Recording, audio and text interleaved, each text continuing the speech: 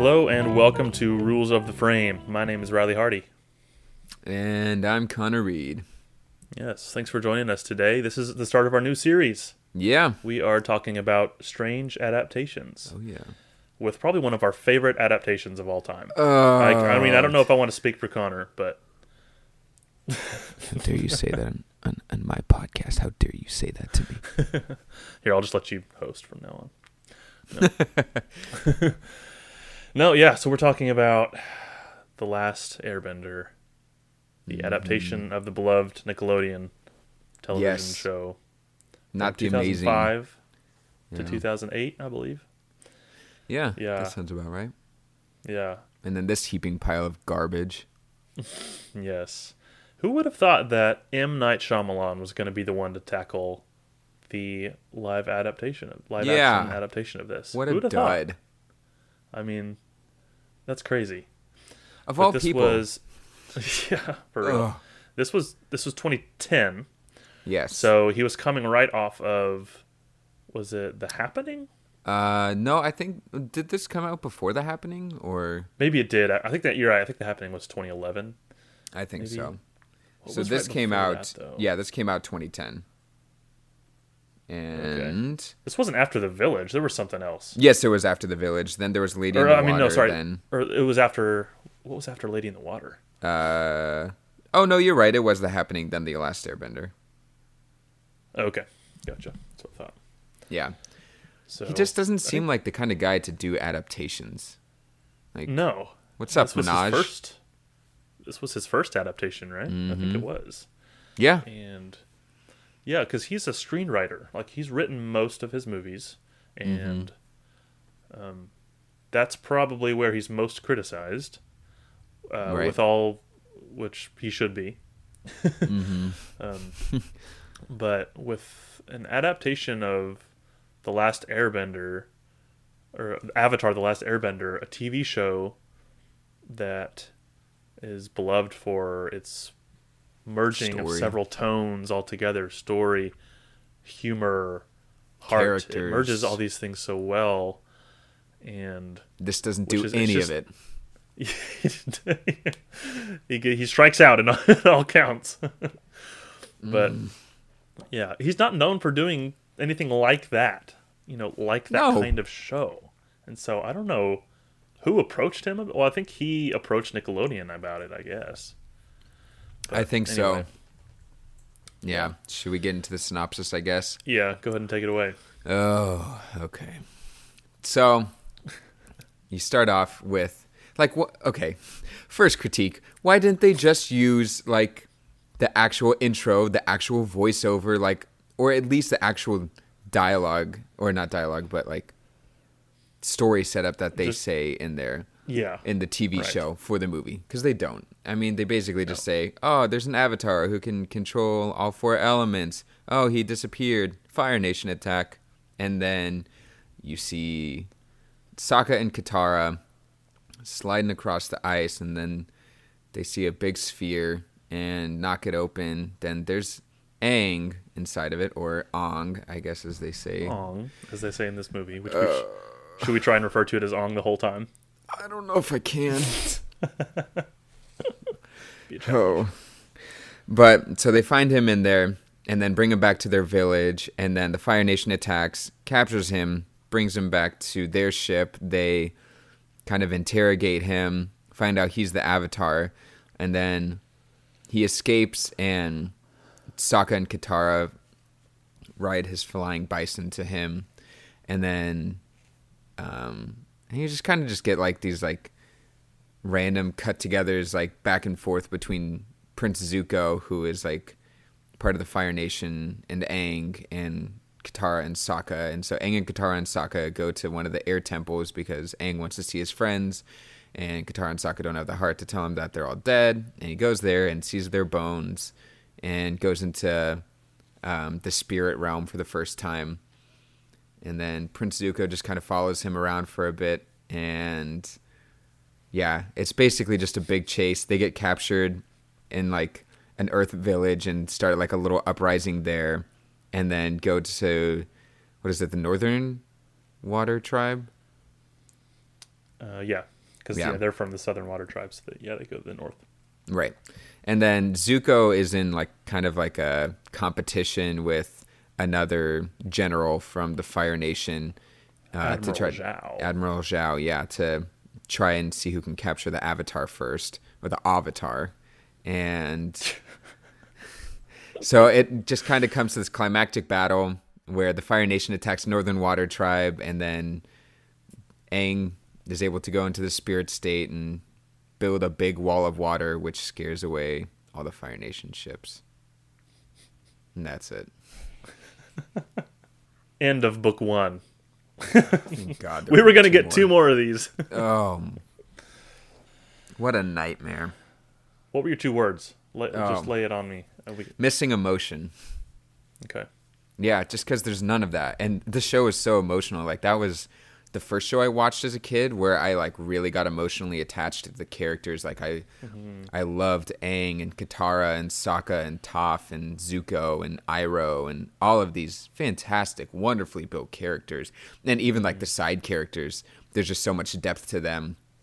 And so much emotion in it. Jet is a great example in there. And Yue and Suki, yeah. Suki, that's right. Yeah, she's a great character. Yeah. She's awesome. Mm-hmm. Yeah. Even kind of May, too. You kind of, whenever... Hey, yeah, I enjoy Azula's troop. They're entertaining. Except for Azula. She's the worst. Yeah. One of my favorite episodes is when they go to that party. This is near the end. This is like maybe 4 episodes away from the finale, and they just go to the party, and Azula is like trying to mingle and with guys and like maybe go out on a date or something. Yeah, I will destroy you. Yeah. Together we will rule the world. And that's really funny. That show is just full of really good characters, and with a TV show you have more time to develop the characters. Yeah, but there's none of that in this. You obviously. can build up like love for characters in an hour and a half or 2 hours, especially. Yeah. But like Oh yeah. By the end of it, I was like, there's no reason for me to like any of these characters. Yeah. And the runtime is only an hour 47, I think. Right. And like, why? I mean, if you're adapting a whole book, then come on, like add another 30 minutes or something. I mean, right. An hour 45 is considered probably, I don't know, maybe below average for the average Hollywood movie. I don't know. You would think they would have put some more stuff in there. Which I heard there were actually 30 minutes that Paramount cut out because they wanted to adapt it to 3D. And so they just kind of rushed it along. So who knows what happened to those 30 minutes. Maybe that was like the saving grace of the movie. Maybe. I doubt it. Maybe those were the Oscar moments. Yeah, the 30 minutes where they actually pronounce the names right and have good characters. My 2 words were cold-hearted betrayal. Because Shyamalan just betrayed all that was holy in the world of Avatar. In the Avatar realm. And just, the Avatar realm. And it's just so... It's almost so funny how he got into this show because of his daughter. His daughter loved the show. Right. And I just feel so bad for her that she has to grow up knowing that it's her because dad of her. killed Avatar. Ruined it. He ruined it. And that's really funny to me that she's always going to have fault. that. I wonder what their conversations about that movie has been. That would just be funny. Right. Do you think her friends just like disowned her? Oh gosh, yeah.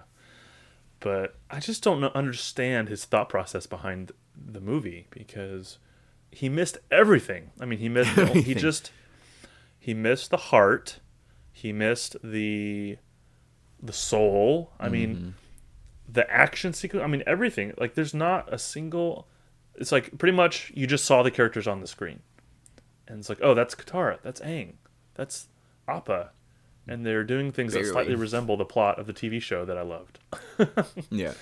Yeah, he just betrayed everyone. Because I do believe that a good Avatar: The Last Airbender movie can exist. I believe it can. Right. But this was not it. No, not even This was not the close. movie. Not the movie we wanted. Yeah. I didn't see it in theaters. I wasn't even Me I neither. didn't see the show until high school. Okay. and well, it would have been late high school because I went to high school from '09 to 13. But so yeah, I didn't watch the movie until late college. Oh, really? I loved this show as a kid. We didn't have cable in my house, and so I like every time I went over to my friends' houses, we'd always just watch Avatar. And so I didn't see it like Nice. from beginning to end until it like got put on Netflix, I think my freshman year of high school. And so I just saw like bits and pieces, but I like knew what happened. Like I saw the last episode whenever it came out. Like my friends had this huge viewing party for it. It was so much fun. Man. Oh, and that's then great. just like all these other, different episodes as well. And this is like the show that like everyone in my school loved. It was just like the universal thing that brought us together. And Wow. to have M. Night come in and rip that apart from us, he betrayed all of us. Betrayed us all. Man, did you see like trailers and stuff, and were you kind of excited about it because you were aware of the I was world? You super had seen the pumped. show at that point, and I hadn't. Yeah. And they did so much like promotional stuff from it, and they showed like all of like the cool shots in it where it's all of the bending scenes. And I was like, wow, this looks amazing. And I didn't go and see it in all the theaters, money shots. but like all of my friends did, and they're like, that was like the worst movie I've ever seen. Because this movie is frequently on lists of worst movies ever made, so no exaggeration. Right. Which is so crazy because this is like one of the best like TV stories I've ever seen. Yeah, How I can you believe this is screw the it up best. this badly? I believe this is the best television show created for kids ever made. I Yes. believe that. Yeah. It's just incredibly ridiculous how contrasted the movie is from the show. Like, Right. just so much. But and this was his biggest budget film, I think, to date, right? Yeah. I'm not sure what the budget was on it, but I mean it was Nickelodeon. It was a big movie studio film. Yeah. But yeah, they cast a martial artist. So it was, young Noah Ringer was his name, and he was already trained in martial arts, which was really important that all of the actors know, or well, Right. not all of them, but I think maybe it was just him that was trained. Yeah, he just sent in like a video where he was doing like a couple moves or something, and he had the tattoo on him, and they're like, "Oh yeah, we should cast him." Yeah, I like the tattoo. Do you like the tattoo? I think the tattoo is cool. I like I do the too. intricate design. Because I did think about that. It's like, well, in the show, it's just blue. You don't see. Is it a solid blue, or what kind of design is it? But for the movie, they actually kind of created a cool design, and I thought that was a cool touch. Right. But- It's like that's the one good thing. Yeah, we'll write that down on the. He's not an Pros. actor. Like he doesn't No. have like the charm or wit of Aang at all, or kind of like the clumsiness. He's like way too serious. Yeah, he doesn't have a fun spiritedness about him, and energy. He lacks Yeah. energy because Aang is very, bopping around. He's always talking real fast, high spirited. And he's not doing that in this movie. Yeah, I know. And I was thinking towards the end of the movie that this would be so much better if there was, just a scene or parts of the movie where he used his air scooter, because that would have been awesome. Yeah, the air scooter would be cool. We do get his glider though. Yeah. But what the heck? It's computer generated. I know. It looks so Why bad. did they do that? Gosh, yeah. Yeah, crazy. there's so much wrong just with But like I actually his think character the as best well. performances from this movie are from. This is all relative, obviously, but Katara, I think, was of all of the main characters, I think she does one of the better jobs. Which is interesting because Dev Patel is in this movie, who I think is the best actor probably out of all these guys. But even his performance is very over the top. there's just so much wrong with Aang's character. Like they miss all of the good aspects about him. I mean, he kind of has like some of the bold heroism to him, but just Yeah. everything else. Yeah, he's just very. I mean, just the look on his face. It's almost like he's looking past the characters. I don't know. It's not a focused performance. He's just kind of all over the place, which could be attributed to the fact that he's Not an actor. not an actor. And even So- just like there was like no chemistry between him and Katara. And part of the draw No. of like the first season is like how much he is like into her, and like she just like doesn't like notice it at all. And like that's like where most of the charm comes from. Yeah, and they don't really. I mean, they didn't really play into their like romantic relationship in this movie. It didn't really exist at this point. No, but yet they do Sokka and Yue's. That's true. They do theirs, which is crazy. Super flat as well. There's like Hey, good actors in this. I mean, Dev Patel kind of does a good job as Prince Zuko. Like Dev is a good actor, but is he right for Zuko? I don't know. Probably not. I don't know. He wasn't. It's just hard to like. I always just want to put the blame on one person, and that's M. Night. Yeah, that's fair. Yeah, it is kind of fair because his lines were pretty similar to the lines from the show. I mean, Zuko's lines originally were always pretty, simple, and you can only deliver them a few ways. But Right. I don't know. Yeah, Dev Patel is a good actor. I think he's talented. But yeah, I don't know if he fits the role. I don't know if he has.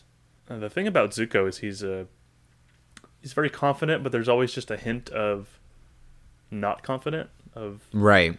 lacking confidence, or of unstableness maybe. Mm-hmm. He Uncertainty. doesn't have a firm uncertainty. He doesn't have a firm foundation, and that's part of what the show is about. Is him getting that, but Right. but yeah, because he comes off very aggressive in his pursuit of the Avatar. Mm-hmm. And I think Dev Patel kind of does some of that. But yeah, there's just this little hint of uncertainty in his character that I don't know if he quite gets. Right. He's too stern in this one. Like he's more. I mean, he's out to prove himself in the TV show, but in this, but even in the TV show, he like struggles and he's like, oh, but my father is the one who is like rejected me and burned me and. Mm-hmm. And yet in this, it's just like, no, I'm going to do everything I can to like stop it. And there's like not really that kind of compassionate side for him. That's like why he's so good in the TV show and why you like end up really liking him by the end of it. Yeah, Zuko is one of my favorite characters from the show. Right. And it's his payoff in the end. And obviously there's going to be we're going to talk spoilers from the show probably, right? Yeah. Oh yeah. I don't know. But just his payoff in the end where he realizes he doesn't need his father in order to restore his honor. He doesn't need to make him happy. That his payoff is one of the more emotional parts for me. Yeah. And so that's one thing that is crucial for that whole show is Zuko's performance, I think.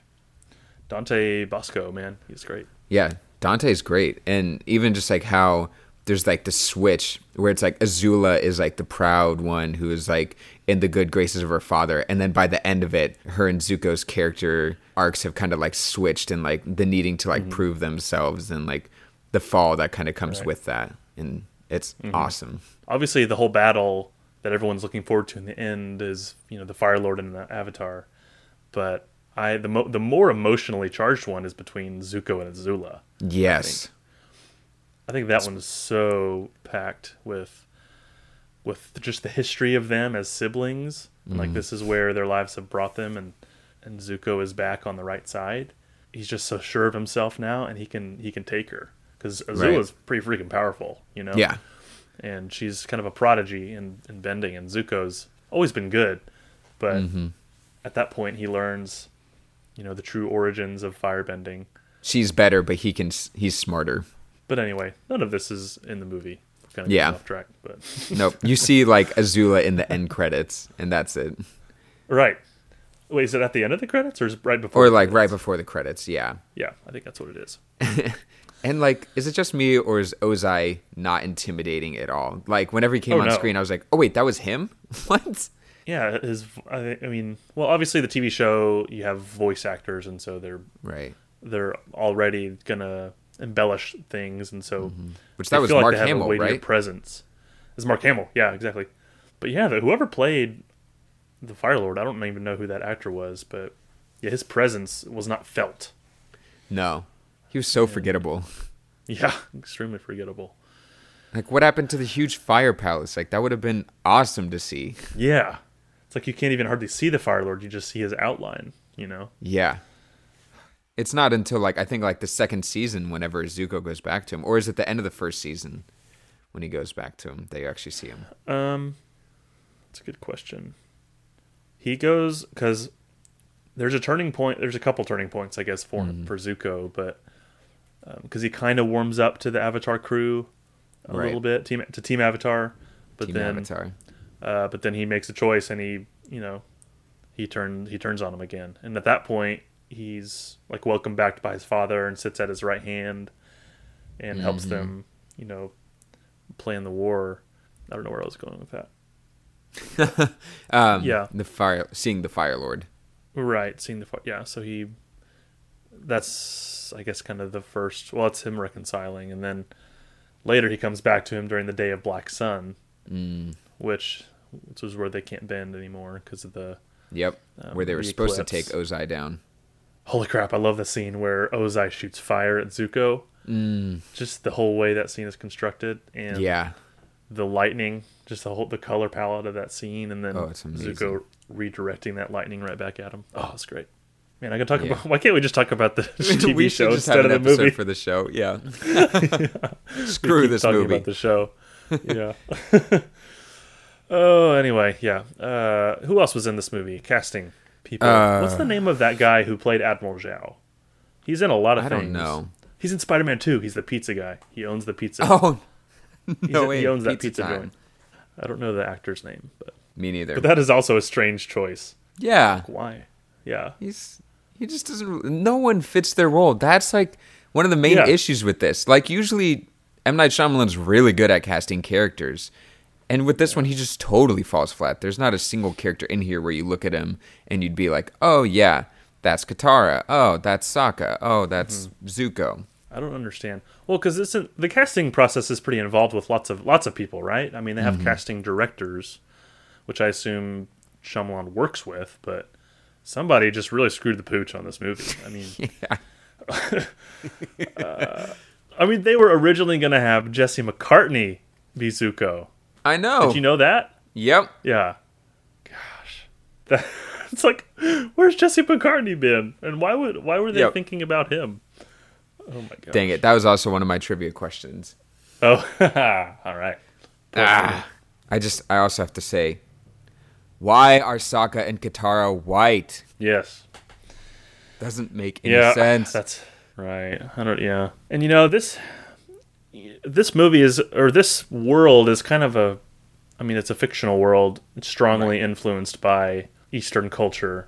Exactly. So it's not like there's like these people were supposed to be Japanese or something like that, or they're supposed to be Inuit for the tribes people. I don't know. For the water tribes. So that wasn't like set in stone, but even so, in that area, you would think they would have cast more. Yeah, they wouldn't be looking like the people they casted. I mean, no, they wouldn't look American or anything like that. No, I think. Or at least pick good actors. Yeah, let's start there. Jeez. They're so bad. Like, what is up with Sokka? Jackson Rathbone or something is his name. And he's in the Twilight series. But, yeah, he is not funny in this movie. The great thing about Sokka in the show is that he's extremely funny, comedic relief, but he's also...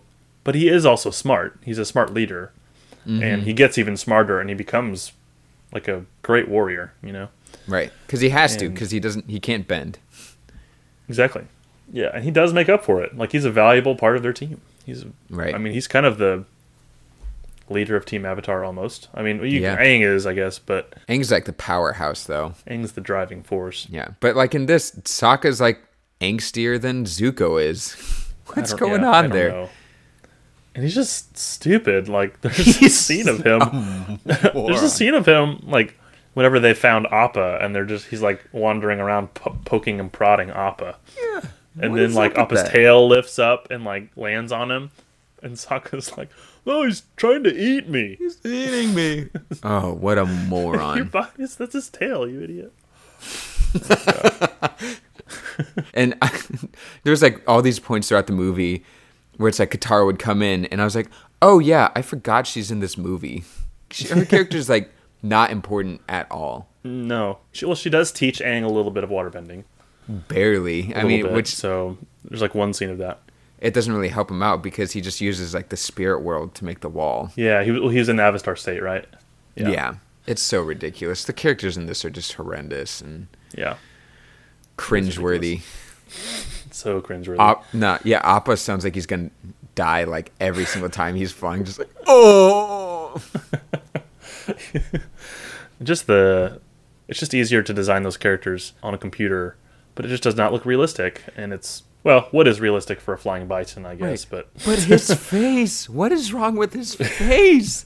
It's horrifying. If I saw that, like, I wouldn't want it near me. right. It's a pretty terrifying creature. But yeah, I mean, those are characters are a big part of this. It's like, why did he make the choices he made? I Right. don't know. One of the ones that actually frustrates me the most is Uncle Iroh. Yeah. He's probably my favorite character in the show. I Yeah. love Iroh, and they don't capture his character at all. He almost seems like more Fire Nation in this than in the show, where in the show he's just kind of like, oh, I'm for peace, but in this Right. he's like, no, I'm for the Fire Nation and for helping Zuko, ascend to the throne. And Yeah. He has this hint of mystery about him, but it's kind of like this, you don't know what to think of him and is uncertain, which I don't know why they're trying to come off that way. He kind of seems almost evil in a way. yeah, and he doesn't look anything like the character. No, he doesn't. Yeah, he doesn't. He's supposed to be a little pudgy, supposed to be overweight. He's supposed to look older. Drink lots of tea. Yeah, they didn't mention tea at all in this. Did they? That's like Iroh's driving force, is to get more It is. tea. Yeah. Should we talk about some differences? Well, Okay. everything. There's just no semblance of any of the characters in this, and that's like so frustrating. I can handle the mispronunciation of names. I can handle the. I know that was ironic, and I can handle Nice, Connor. the crappy CGI and just everything looking unrealistic. But just have the characters in there. That's what brings people into the show. I mean, yeah, the bending is Right. cool and all that, but if there isn't any substance to it, it's just going to be a bunch of flair and nothing Yeah, engaging. because even the TV show, well, I did really enjoy the animation, but like especially in the first few episodes, it was pretty rough. It It wasn't is. super. It was very much Refined. pilot material. It kind of we're still figuring out how we want to do this, but that doesn't matter because the story is so interesting and they portray the characters so well. Right. Which those are the most important things. And all these characters just kind of like melded together, and it's like you couldn't really tell the difference between them. And that's why like the show is so great, is because everyone is so individualistic in it, and it's like, yes, that is that character's defining piece about themselves, and this and this Yeah. and this, and there's none of that. Like all of these characters are so forgettable. Yeah. Oh my gosh. Yeah. So forgettable. Yeah. Why did they choose to change aspects of how bending works? Because firebenders need to have fire already created in order to bend fire in the movie. Yeah.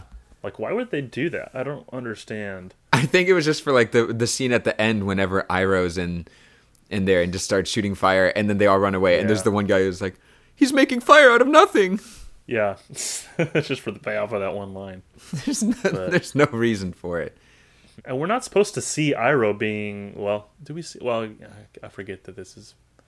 Yeah, because that is the moment where Iroh does kind of show a lot of his power. Yeah, he like So- shoots the fire out of his hands and out of his mouth and all that. But yeah, I'm thinking of the TV show. I think that is also the moment where he does that. Yeah, Dragon of the West. Dragon of the West. Iroh's amazing. He is amazing. Yeah, the bending. Can you imagine how awkward it would have been filming all the bending scenes? Like, even just watching it and having the effects kind of swirl around them, it's still just like, oh, this is super cringy. Yeah, that I think is a huge reason of why this movie doesn't work. Is the physics are really inconsistent Right. of how it works. They didn't set the rules for the game for how they were going to do this on screen. There's like a moment where 9 Earthbenders are like doing stomping their together. wacky dance, and then you see this small little piece of rock floating across the screen. Like it took 9 of you to move like Stupid rock. by one piece of Earth. Like what? and it's ridiculous. It's so dumb. Yeah, and it's like it's super unclear about how you're supposed to move your body to make things happen. It's like, oh, if I, stomp 3 times, wave my arms in a circle, and then point in this direction, then the rock's going to move that way. And it's just really undefined, and even the way they show it, it's like it's on. It's like it's happening too long. If they did it quicker, and if they usually I don't say do more cuts, but I honestly feel like more cuts would have been helpful here to just make it happen faster. Yeah. It's like the longer it's on screen, the more you're critically analyzing it, and then the less real it feels. Right. It's like you don't need to see a whole vaudeville act to move a stupid pebble. No. It's a good way to put it. It's so dumb. Everything is just idiotic about it. And you can tell he's like kind of trying to be artistic with it as well. It's like, oh, I'm going to do these big sweeping camera movements where you see like one element go towards another and then they just combat it. But it's like so boring. Yeah. 'Cause nothing is happening except silly dance stuff. Yeah, he's not accomplishing what he wants to accomplish. Yeah, and I also think of the scene when Iroh and Zuko are showing Aang the toys to see if he's the Avatar, I guess. And then he the way Aang escapes that scenario is just so weird. Just like hops over him. He does a hop, and then you see his hand touch the table, and then the guy's shoulders, and then he just lands there. Right. And then does this weird, and pushes himself back with the air. Pushes himself back and closes. Just the way that looked was not. It was, I don't know. It's hard to describe exactly. It took too long. He should have done that a lot faster. Right. And it's weird how all of the elements, or fire, air, and earth, they have to do a whole dance for it. And that just takes forever. But all Katara has to do is just kind of wave her arms around a little bit. Mm-hmm. Yeah. Just twiddle your hands. Woo! I can make some water float. Yeah. And in the show, each of the bending styles were very different because they were based on different forms of either kung fu or tai chi, different forms of martial arts. Mm-hmm. And so they looked very distinct. Yes. Yeah, that was not really the case for the movie. No, it all just kind of blends together. Mm-hmm. Right. And it's not interesting. It's not visually interesting at all the way they do it. And there's no... It doesn't, you can... Like I was saying earlier, you can tell he's trying to be artistic, but it doesn't look artful, is the weird part about it. Mm-hmm. Especially the whole scene whenever Aang and Katara are just doing that, weird dance routine, and you're just like, what is going on? Towards the end, and I'm like, okay, are they actually going to start bending stuff soon? And yeah. But it looks so cheesy and so weird. They just look like goofballs on screen. They look like idiots. They don't have... The suspense of disbelief isn't there. They just look like characters who were told to wave their arms, or actors told to wave their arms in this direction. There's not a sense of this is an established world and I'm in it, and there's just this lack of reality. And you can tell Noah kind of has it together where he looks probably the most natural with it because he has that background. But everyone else just looks so clumsy, and you're like, "What are you doing?" Yeah. It's just clumsy. Yeah, weird. That's a great way to put it. Yeah, I think this movie is interesting for a couple ways. Lots of ways. But normally we want movies to show us what's happening. Mm-hmm. But I feel like this movie almost shows too much of certain areas, and then in some things, we don't get hardly anything. Right. I think we get too much bending in this movie. Yes. And I think the tricky part about it too, and this is a really hard thing to handle in sci-fi and fantasy movies, anything where there's this element where it could look really silly or it could look really cool. Lord of the Rings does it really well of of just making everything seem natural. Yes, the characters know how to sword fight and Gandalf knows how to use spells. But then I feel there's always this moment in the Battle of the Five Armies, the third Hobbit film, whenever they're all facing Galadriel, Gandalf, and Saruman, and are all facing off against the Nazgul. and they're like kind of Yeah. just like throwing like spells around and all that. And I was just watching and I was like, this just kind of looks like adults playing make believe right now. Like I just don't know how you could have done that seriously in the moment. Yeah. And it's like they do it Right. so well for Lord of the Rings, and it's like, what was Right. it that changed it? Where it's just like, oh, this just looks weird. It is a hard thing to put your finger on because it's a guttural response. It's a response deep within you, emotional, and it's hard to rationalize it. It's like, why does that look so silly? Yeah, yeah, You know, 'Cause sometimes you, you can point out right away what it is. Sometimes you can't. But yeah, I think for me, just the portrayal of bending was, they showed us too much of the bending, and it was too long. It needed to be quicker and faster. I think that would have helped it out. And they didn't build the world by there was the narration. Can we talk Yeah. about the narration and how dumb that was? ugh. The narration is, you have to be careful when you do it because we're not reading books. We're watching a movie, Right. and we want to be shown and not told. Yeah, Right? exactly. And I think a great example. I mean, you just mentioned Lord of the Rings. I think that's a great example of a movie that does some narration really effectively, and it does build a lot in the first part of the movie. I'm trying to think of how long that sequence was where we're learning everything. It's but- like 9 minutes, I think. Yeah, but that's great because yes, it's narration they're telling you the history, but you're also seeing it on screen at the same time. So I think Right. that movie did it really well.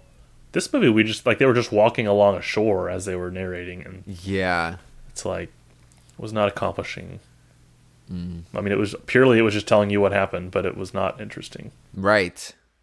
Yeah, this is, ugh, man, I just don't know.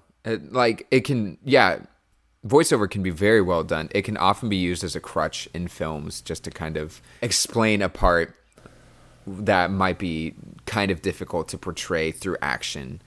But it's like there's ways where you can show it in the action, and there's ways or parts where voiceover is essential. Like Goodfellas is a great example of voiceover, where you just have the main character's like inner dialogue going on while he's just kind of experiencing all these things, because like he's kind of supposed to be this flat, emotionless character, and yet like the interior of himself is like the voiceover saying like, oh no, this is actually like how it was and how I was feeling. And Yeah, that's a brilliant way of doing it. yeah, that is creative. And whenever we mention voiceover narration, I also always think of Arrested Development. It's a TV Yes. show, but it's hard to imagine that show without that.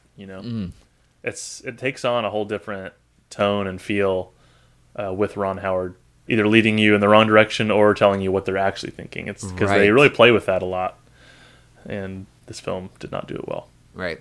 Or even Barry Lyndon too, where you have the Yeah, that's right. I was narration just of that, where it kind of like warns you whenever something is about to happen, or like you get the ending of the movie like 20 minutes before the movie's actually over, and like where they say the outcome of the character, and you're like, oh, and yet it seems to fit perfectly. Although one thing I will give credit to M. Night in this movie is he finally figured out what frame rate you're supposed to use for filming slow motion sequences. Because he always has like slow motion scenes in all of his movies, and it's always at the wrong frame rate. Like it's kind of like just barely jarring. Really? So what other movies? I'm not familiar with. It's just like these subtle moments where I don't think whenever they were filming he was planning on having it be in slow motion, but yet he slows it down. Like spoilers for this moment. In Signs, whenever Mel Gibson's character is holding his son, whenever he's having the asthma attack at the end, and then like holds him up, and like whenever he takes in the breath of air that like proves that he's still alive, you just kind of see Mel's face like moving around, and it's like just a slow motion shot. Or there's also like a running scene in The Village whenever one of the characters is being pursued. I can't remember some of the other ones, but he just always has these strange slow motion sequences that doesn't necessarily seem like it needs to be there. And you can tell he was like watching that, and he's like, oh yeah, no, let's do that in slow motion. And they're like, I mean, it's gonna look weird, but Yeah, that's interesting. But aren't there different kinds of slow motion?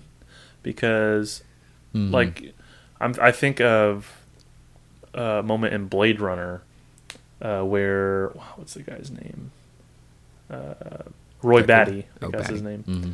You know, he's sitting in the rain, and it's kind of in the last moments of the movie. That's kind of in slow motion, but it's not. It's kind of choppy. You know? And I think like whenever it's kind of supposed. Spoiler: whenever he dies and like the dove flies away. Yeah, that's why, because it probably wasn't filmed at like a higher frame rate. Right. But don't you think that's kind of an effect, and it's supposed to look like that? Yeah, I mean, I think it can work for things, but at least for me, it's very noticeable whenever movies do that. Yeah. And it kind of throws me out of it. I gotcha. Interesting. I actually kind of do like some of those scenes, and I feel like I've seen them in others, but yeah, I mean, he did slow motion well in this. Yeah. I liked it. That one long shot where it's just kind of the side tracking shot of Aang at the end. That's actually a pretty cool scene. Whenever he's like flipping over like all the guys and using all the different elements to fight them off. Yeah. That's a pretty awesome scene. Right. So. I agree. Some saving grace there. Yeah. Which is interesting to see Shyamalan do an action movie, because that's not really what his films are. He even has a superhero movie as one of his earlier films, and yet it's not like an action movie at all. And there's like one fight scene in it, I think. Right. Mm. You're right. This movie was just so out of his wheelhouse. Yeah. And he tries to like play into it more whenever he does like After Earth. Like you can tell he's like, okay, I kind of messed it up on this one, but I'm going to get it better with this. And he doesn't. That's also a horrendous movie. Do I need to see that one? No. Is it worth seeing? It's not. Okay. Unless if you just want to see Jaden Smith whine for an hour and a half. Right. I've seen clips. Yeah. I've seen that. I'll just stick with that. Yeah. That's all you need. But, normally a common criticism of Shyamalan is that he's not a very good screenwriter, but he gives good direction and he knows how to direct a movie well. And I would agree with that. I think that's true. Oh, yeah. But, where were his directing skills during this movie? I don't know. Absent. Yeah. If you had told me this movie didn't have a director, I would have believed you. It didn't have one. That's funny. There's just none of it. There's no consistency in blocking or character structure, or even the acting is so different in so many parts. You can tell none of the actors really know their characters, and they don't know how to be positioned well. This movie is has surprisingly bad cinematography for the guy who was the cinematographer for The Lord of the Rings. Right. That's right. Andrew Lesnie. Yeah. Man. He's great. And this movie is shot so horribly. Yeah. And there's a specific scene when Aang is talking to Katara and Sokka, and it's just over the shoulder, and they just keep it's a conversation. But Aang is so zoomed in on his face. Yeah. Where you just see the kind of middle of his forehead to just barely on his chin. Yes. And it just goes back and forth between Aang and Sokka and Katara. They're having a conversation. It just goes back and forth like that. But they're just way too close on his face. It's so weird. Way too close. It doesn't. Those two shots don't match. Right. And I'm Andrew Lesnie should know better than that. He should. He should. I could have shot that scene better. Man. Anyone. Yeah. Anyone. Gosh. Oh my gosh. I wonder how much of this was also just a quote unquote studio movie where the producers kind of swooped in and were like, hey, this is actually what we're going to do to make this more appealing to audiences, and you know. But you kind of wonder how much of that was there. Right, but it kind of seems like M. Night had his hand in it as well. Yeah, I mean, he had right before this he did, was it The Village? The Happening. I thought The Happening was after. Didn't we just say that? No, we just said that it was before. Oh, okay. Well, yeah, The Happening was Crapsville. Yeah. But I was thinking, I mean, before that was Lady in the Water. Lady in the Water, which was not received well, but I mean, yeah, I like that movie, but that's beside the point. His movies don't really flop. They don't, Last Airbender made money. Yeah. It made profit. I think After Earth flopped though. Okay, did it? Yeah. Yeah, no, I'm not really sure what the ratio was as far as producers and studio execs and things like that. But Right.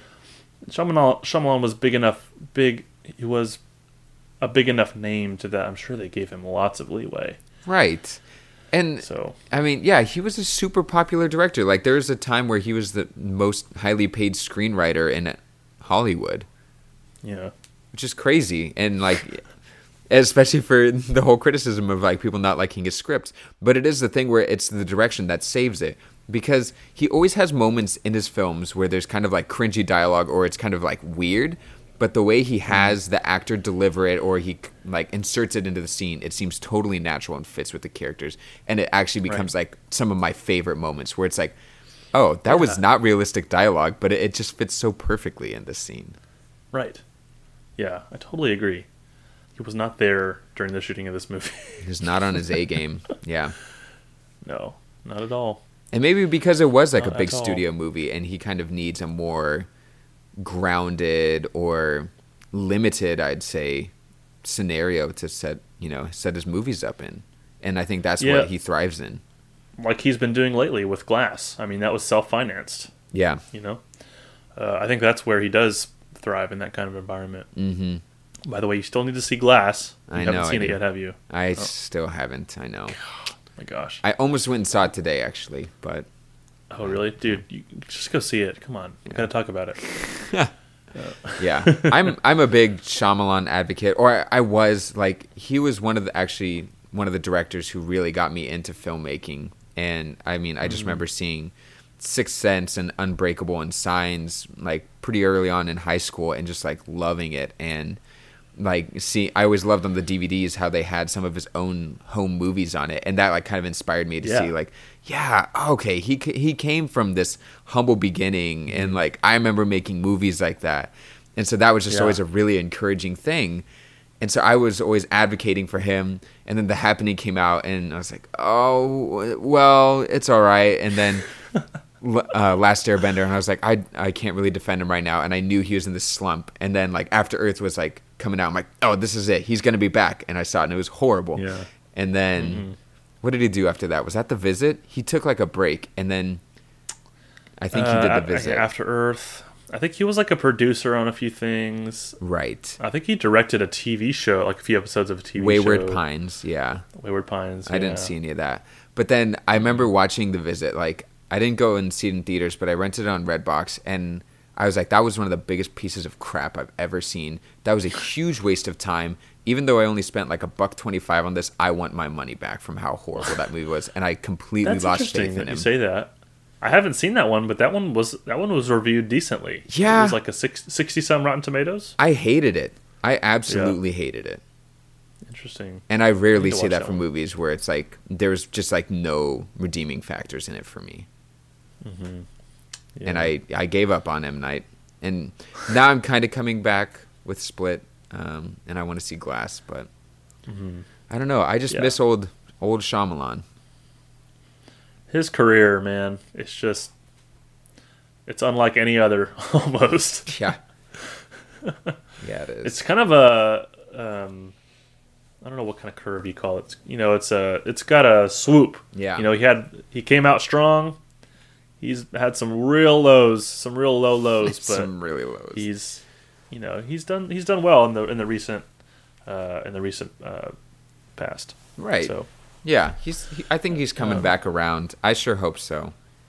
But yeah. who's to say? Maybe he'll drop off the map again. Yeah. Gosh. But the good thing is we still have his old movies that we can always watch. We do. Yeah, and I love his old movies. Yeah, I think me too. one thing that's really interesting about this film is like just the score as well, because he and James Newton Howard just always work together. And it was kind of Great weird duo. to have James Newton Howard do the score for this, because he's like one of the last people I would pick for this. And part of me is just like, why didn't they just use the score from the TV show? Well, that's a good point. I do support them shaking it up a bit, maybe because well, with every adaptation, you want to change things. But I don't mean like the recordings, but I mean just use the themes from the TV show, make it bigger, make it more orchestral, or Right. yeah. Yeah, I agree. That probably would have been better. I wonder why he decided not to. But yeah, James Newton Howard. Now that I think about it, he did Peter Pan, right? Yeah. Kind of a whimsical world. I think Right. I think he can do stuff like that. And So yeah. maybe I can see why he would pick him. But the score was okay. It wasn't really there. No, if you listen, I listened to it by itself, and it's a good score on its own. But I was like, this seems more like it should be like from Star Wars, or it's very imperial. It doesn't fit like the Eastern tones of the film at all. Yeah, right. Yeah, probably not very, not a good diversity of instrumentation. No, it's kind of like the classic James Newton Howard setup, right? Which is still amazing, but I don't think it fits for the movie. No, I agree. So Riley, how would you adapt this movie? Okay, I mean, I've said a few things earlier. The bending, I would make it more quick and more fast-paced and cut more often. He wasn't cutting enough, which made the suspense of disbelief wasn't really there. So that's, I think, a big thing and would help a lot. Yeah. Obviously, we'd spend more than 30 seconds casting the movie. And actually go through a process, and like the fact that they ever considered Jesse McCartney is like, these people are mentally unstable or something. I mean, like, what on earth? Yep. But yeah, I think the camera work does a lot, and it does a lot for the feel, and that I think was one of the reasons why it just didn't feel the way the show felt. The show was purposefully cinematic. Yeah. I've heard the creators talk a lot about how they would, reference certain scenes. It's like, oh, we're using this kind of lens here to give a bigger sense of depth, right? And that you couldn't really sense that language in the movie. There wasn't that sense of different kinds of angles, shots. Those things were really absent. So that's one thing I would also change. I guess get rid of Andrew Lesnie, I guess. Never thought I'd say that. Let's see, what else? If you're going to do all of book one in one movie, I would make it longer. I mean, yeah. I'm trying to think of what stuff he left out that would have been helpful for it to be in there. Well, the character development. Yeah, I guess I was just thinking of specific plot elements that they left out. But yeah, I mean, obviously a longer runtime would allow for more character development, which is probably the number one problem with this movie. Yeah. Well, like the whole bounty hunter stuff, that's in there, right? Where there's like the girl riding the giant mole. Is that the first season? I thought that was the second season. Oh, maybe And then so. she comes back at the very end. I don't know if that was right off the bat. Maybe it was, though. I can't quite remember. Yeah. I just remember there being like this really great pursuit of Aang, and I didn't feel that at all in this movie, where there's no immediacy to it. Like, they didn't really need to hide a whole lot, and whenever like the Fire Nation would capture him, he'd just break out really easily. Like the whole the scene with like the blue spirit was just like, oh, you just know he's gonna get out. There was no tension to it. Right. How would you fix this movie?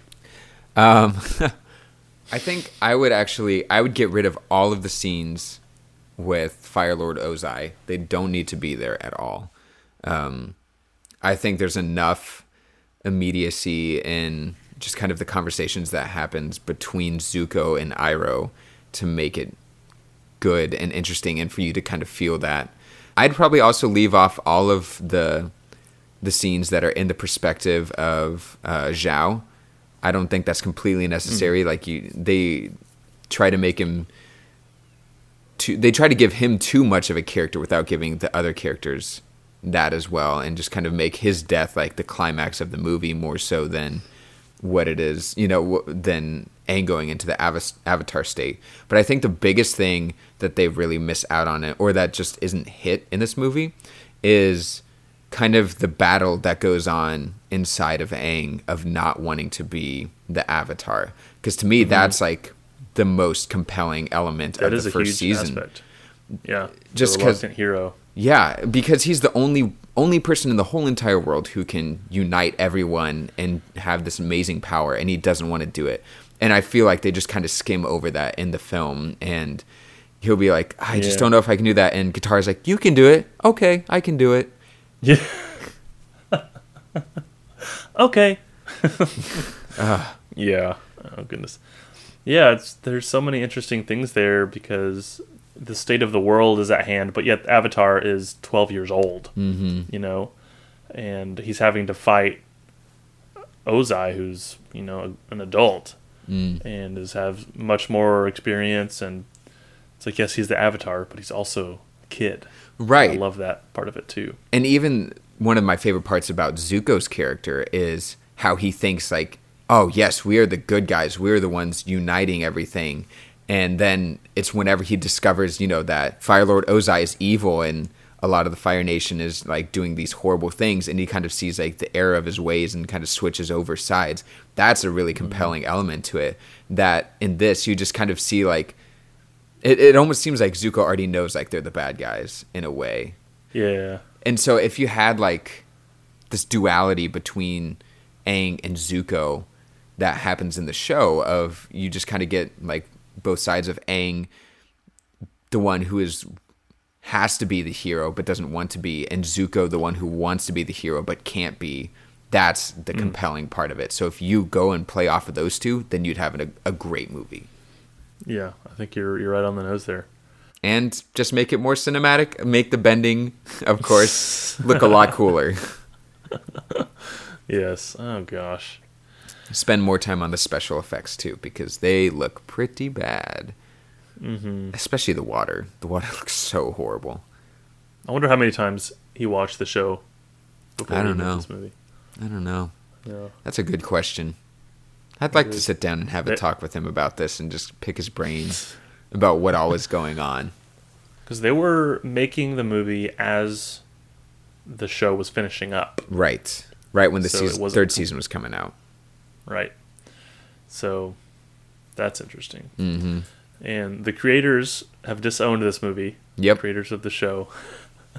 Rightfully so. Did you know they're making a live action version for Netflix? I do. That's going to be weird. I am not really supporting that. No. But I'll probably watch it. Oh, yeah, me too. But why can't they just make another show? Right. Why can't they? The whole idea of Avatar is great because you can just keep making more. Make more. And because you can go get a new Avatar. Right. Yeah. It's like Doctor Who. Exactly. You know? Like, you just get reincarnated. Like, I would watch Avatar for 40 more years. Of course. And, of course, there would be some bad series that wouldn't be as good. But then you'd have amazing stuff as well. Yeah. And there's so much more to be explored. And, you know, it's weird hearing me say that because most of the time I'm like, no, leave it, like, stop. Like, once you make it, like, don't make any more. Mm-hmm. But just the way that this show is, it just lends itself for more avatars, you know? Yeah. More types of conflict. I actually really like how Korra already knew 3 elements, but there was one element that was tripping her up. Right. That she didn't know. I thought that was really good. It was very different from Aang's struggle. Mm-hmm. So there's just lots of different things you could do. It's like, come on, just make another show. Yes. Someone would let you do it. Like, they would let them do it. Of course. Of course. And, like, one thing I love about Korra is it has a completely different tone than Avatar, like the first series, where it doesn't try to be an exact copy of it. It's like, okay, yeah, we're in a different world, basically. I mean, it's the same world, but it's like progressed like what? Like, I don't know, 80 years from the first one? Or I'm not sure exactly. Yeah, probably. Something along those lines. Maybe like 60. Yeah, because Zuko still appears. Oh, right. So they have to at least, maybe like 60 years or something. Mm-hmm. I don't know. Yeah, but Toph is still in it. Even just like with the intro kind of being more like, it has the Atlantic accent and all that, and just being like, Ah, yes, we're here in the picture shows. And You see? yeah. I love that. Maybe Shyamalan will make a Korra movie, Oh. and then we'll talk about that. Who would you pick to play Korra then? Good question. Yeah, Korra's character took me a while to, and I still didn't like her character as much as Aang, Yeah. but it's still a great show. I thought Yeah. that's a good question. I don't know who I would cast for her. Does someone stand out for you? Not really, but Yeah. it'll be interesting to figure that out. I wonder who they're going to pick for the live action series of Avatar. Yeah, great question. Yeah. And hopefully they learn from Shyamalan's mistakes. I hope. See, that's what I'm worried about. Like, obviously, this whole series is about adaptations and like what needs to be different about about one medium versus another. Right. And so I hope that they do that well. These Yeah. guys have never done it. They've never done live action. Yeah. I think it's a risky move. We'll see. Who knows? It could be amazing. Could be. Could blow our socks off. But I'm also like, why? Knock our socks off. It's blow our socks off. It almost seems like a Disney thing of like, oh, okay, so we have this movie in animated form. Why do we need it in live action form if it's just going to be a TV series? I understand like why a movie would be cool, but like, Yeah. I don't know why we need it. No. I just don't think we do. Netflix, they're trying to. They have a lot of original content though. I feel like they've got plenty. They don't need another one. No, just stick with Stranger Things. Yeah, there you go. Anyway, Yep. should you hit me with it? I'll hit you with What it. you got for me? All right. What you so got? You got half of the first question. So the first Okay. question was a famous actor and musician were considered for roles in this movie, and you got Jesse McCartney. There's one other. Okay. You said a musician. You said. Jesse McCartney was the musician. Oh, so there's just one other. There's an actor, a famous actor, One who was other actor. considered for this role. I think I only know of Jesse McCartney. Do you have a hint available? He couldn't. He wanted to do it, but he couldn't get his head in the game. Oh, what's his name? Zac Efron? Yep, that's it. What? What? Yeah, for Sokka, I believe. Sokka? I just don't know. Oh my gosh. Maybe it would have What's been worse? better. Jesse McCartney or... Well, that was for Zuko. I don't know, man.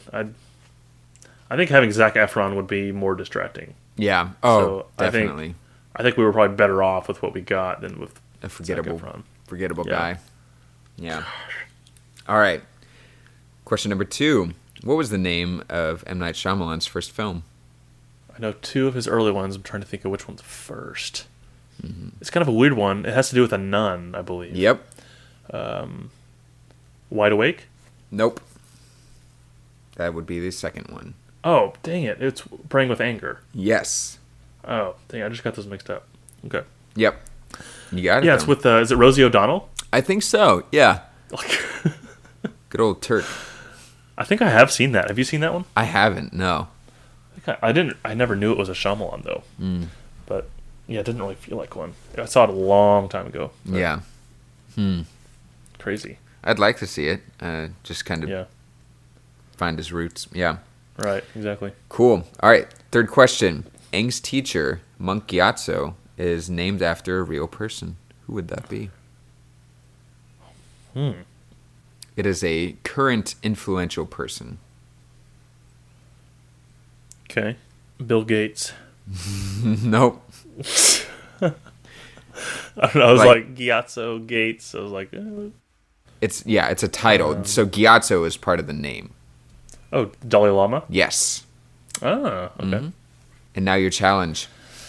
Okay. So- I studied something. Let's see if this was what it was. Okay. So I'm actually having to do this a bit differently. I have 10 questions here, but they're kind of spread up. So this is going into like the lore of Avatar and especially like the bending aspects of it. So Okay. there's two parts to these questions for each of the four elements. So Okay. who taught the element, and what was like the martial arts source of the element? So like, where did Okay. the humans originally learn the bending from? Like, what creature? And then Oh. what was like the martial arts source for Okay. the moves that they used? Right. Okay, let's start with water. Mm-hmm. The original waterbender was the moon. It was. And the style was, I think, Tai Chi? That's it. Okay, awesome. Nice. Okay, for fire, the original firebender was not the sun, but it was the dragons. That is based on Shaolin Kung Fu? Yeah, Northern Northern Shaolin. Shaolin? Mhm. Northern Shaolin, okay. Air, so the bison, the flying bison, Yep. Sky were Bison. the sky bison, the original airbenders. That's based on, ooh, this is trickier. It's not a type of kung fu, I don't think. Is it something called Hama? No. Well, let me come back to that. The earthbender, original earthbender was the badger mole. Yep. Oh wait, the airbending was Bagua. Yeah. Bagua Zhang. Bagua Zhang. Okay. Yep. All right.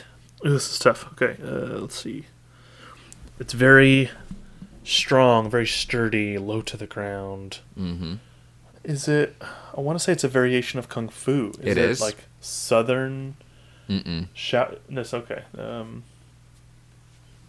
No, I already said Tai Chi. Mm-hmm. You got it right with it being a style of kung fu. Right. Just what was the variation? What was it? I'll at least give you a half a point for getting it as kung fu. Getting kung fu. Okay. Yeah, I just don't know if I can get. Yeah, I guess I can't get it. Hungar. So Hungar. That's right. Mm-hmm.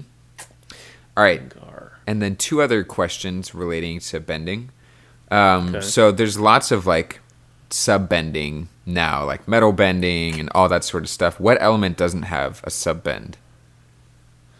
Okay, so metal bending is a variation of earth. Blood bending is a variation of water bending. Magma bending was a variation of fire. So I believe it's air. Yep. All It's right. the only one that doesn't have it. And last question, what did the first Avatar learn bending from? Okay, I think it was the lion turtle. Yep.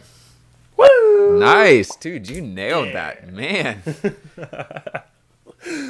I've seen the show 3 times. Oh, nice. Nice. Yep. Okay, actually, I kind of want to challenge you on one of those questions, even though I got it right. But Okay. I think I think airbending, you can actually fly with that. And didn't they consider that kind of a... Because, like, Zahir, he was able just to straight up fly. Oh, you're right. Do you remember that? Mm. And they didn't really talk about that as like a sub form of bending, but like that's kind of Right. what I always thought of it in my mind, because I remember that was a crazy moment whenever he was like on a cliff and he just like jumped off and it was just soaring. He True. didn't have any kind of glider or anything. Yeah. But I Yeah. don't know. It might just be being nitpicky, but anyway, yeah, I love all the sub forms of bending. It's so cool. Yeah, it's awesome. The lightning Yeah. bending is amazing. Oh yeah. Yeah. Oh yeah, lightning. That's kind of the first and foremost sub form of bending. I was thinking of. Is it what's his name? Start with a B in Legend of Korra. The stockier guy, Oh, because he first magma bends, right? yeah. Oh wait, but he's an earthbender. I feel like it could go either way. Probably. It's kind of meets him right in the middle. Yeah. Yeah. They both bend it. Ooh, Right. I don't know. mixed bending. Nice. But yeah. Cool. Legend of Korra was a great one too. Yeah. So you'll just watch that. Good job with that, man. That was awesome. Thank you. Right. And I think what's her name? Toph had like they brought in another guy to kind of to come up with a variation of earthbending, especially Yeah. for her. It was like praying mantis style. Yep. Because she does it. She like holds her hands kind of up and Over and weird ways. kind of- Yeah. yeah, does weird things like that. and I guess you guys can't see what I'm doing. But, Yeah. I look like a praying mantis. Waving his hands around.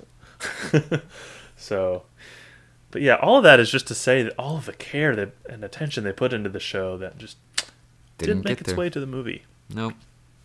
Yeah. No. Well, we got past it. It was physically painful to watch this movie, but we did it. Yeah. Was. We covered it. Yeah. And do you want to tease what our next episode is? So we're talking about the sci-fi classic Blade Runner. Yes. 1982, I believe. I think so. So we've got a special friend of both of ours that I've actually known for a long time. Mm-hmm. And we're excited to have him on. This is his favorite movie, and he's how would you describe him? He's been a video professional in the industry for a while and has taken up teaching in the past 10 years or so. Yeah. Steve Snedeker. Steve Snedeker, one of the biggest cinephiles I know. Yeah. So it's going to be a fun episode. It's going to be It'll really probably good. be about 4 hours long. Yep, probably. So just get ready for that. Yeah. It may be a 3-parter. Yep. Ooh. Yep. Read Philip K. Dick's short story first, or novel, I guess, technically. Yes. Do That's a Androids novel, Dream I of think. Electric Sheep? Yeah. Really good book. I enjoyed that read. Yeah, it's really interesting. I'm excited to cover this one. Yeah, me too. One of my favorites. I love Blade Runner. Oh, it's one of awesome. my favorites. It's so good. So, and I'm really excited because I have it on 4K Blu-ray. Oh, you son of a gun. Come visit me, Connor. We'll watch it. Oh, We'll watch it. yeah. Sounds good. Yeah, cool. Yeah, well, we got to say a thanks to John Skinner for the graphic and to Luke Hogan and Caden Reed for the use of the theme song and that they created for us. And yeah, this has been Film Analysis for a Modern Audience. Yes, sir. Until next time, my name's Riley Hardy. Mine is Connor Reed. We'll see ya. Bye-bye.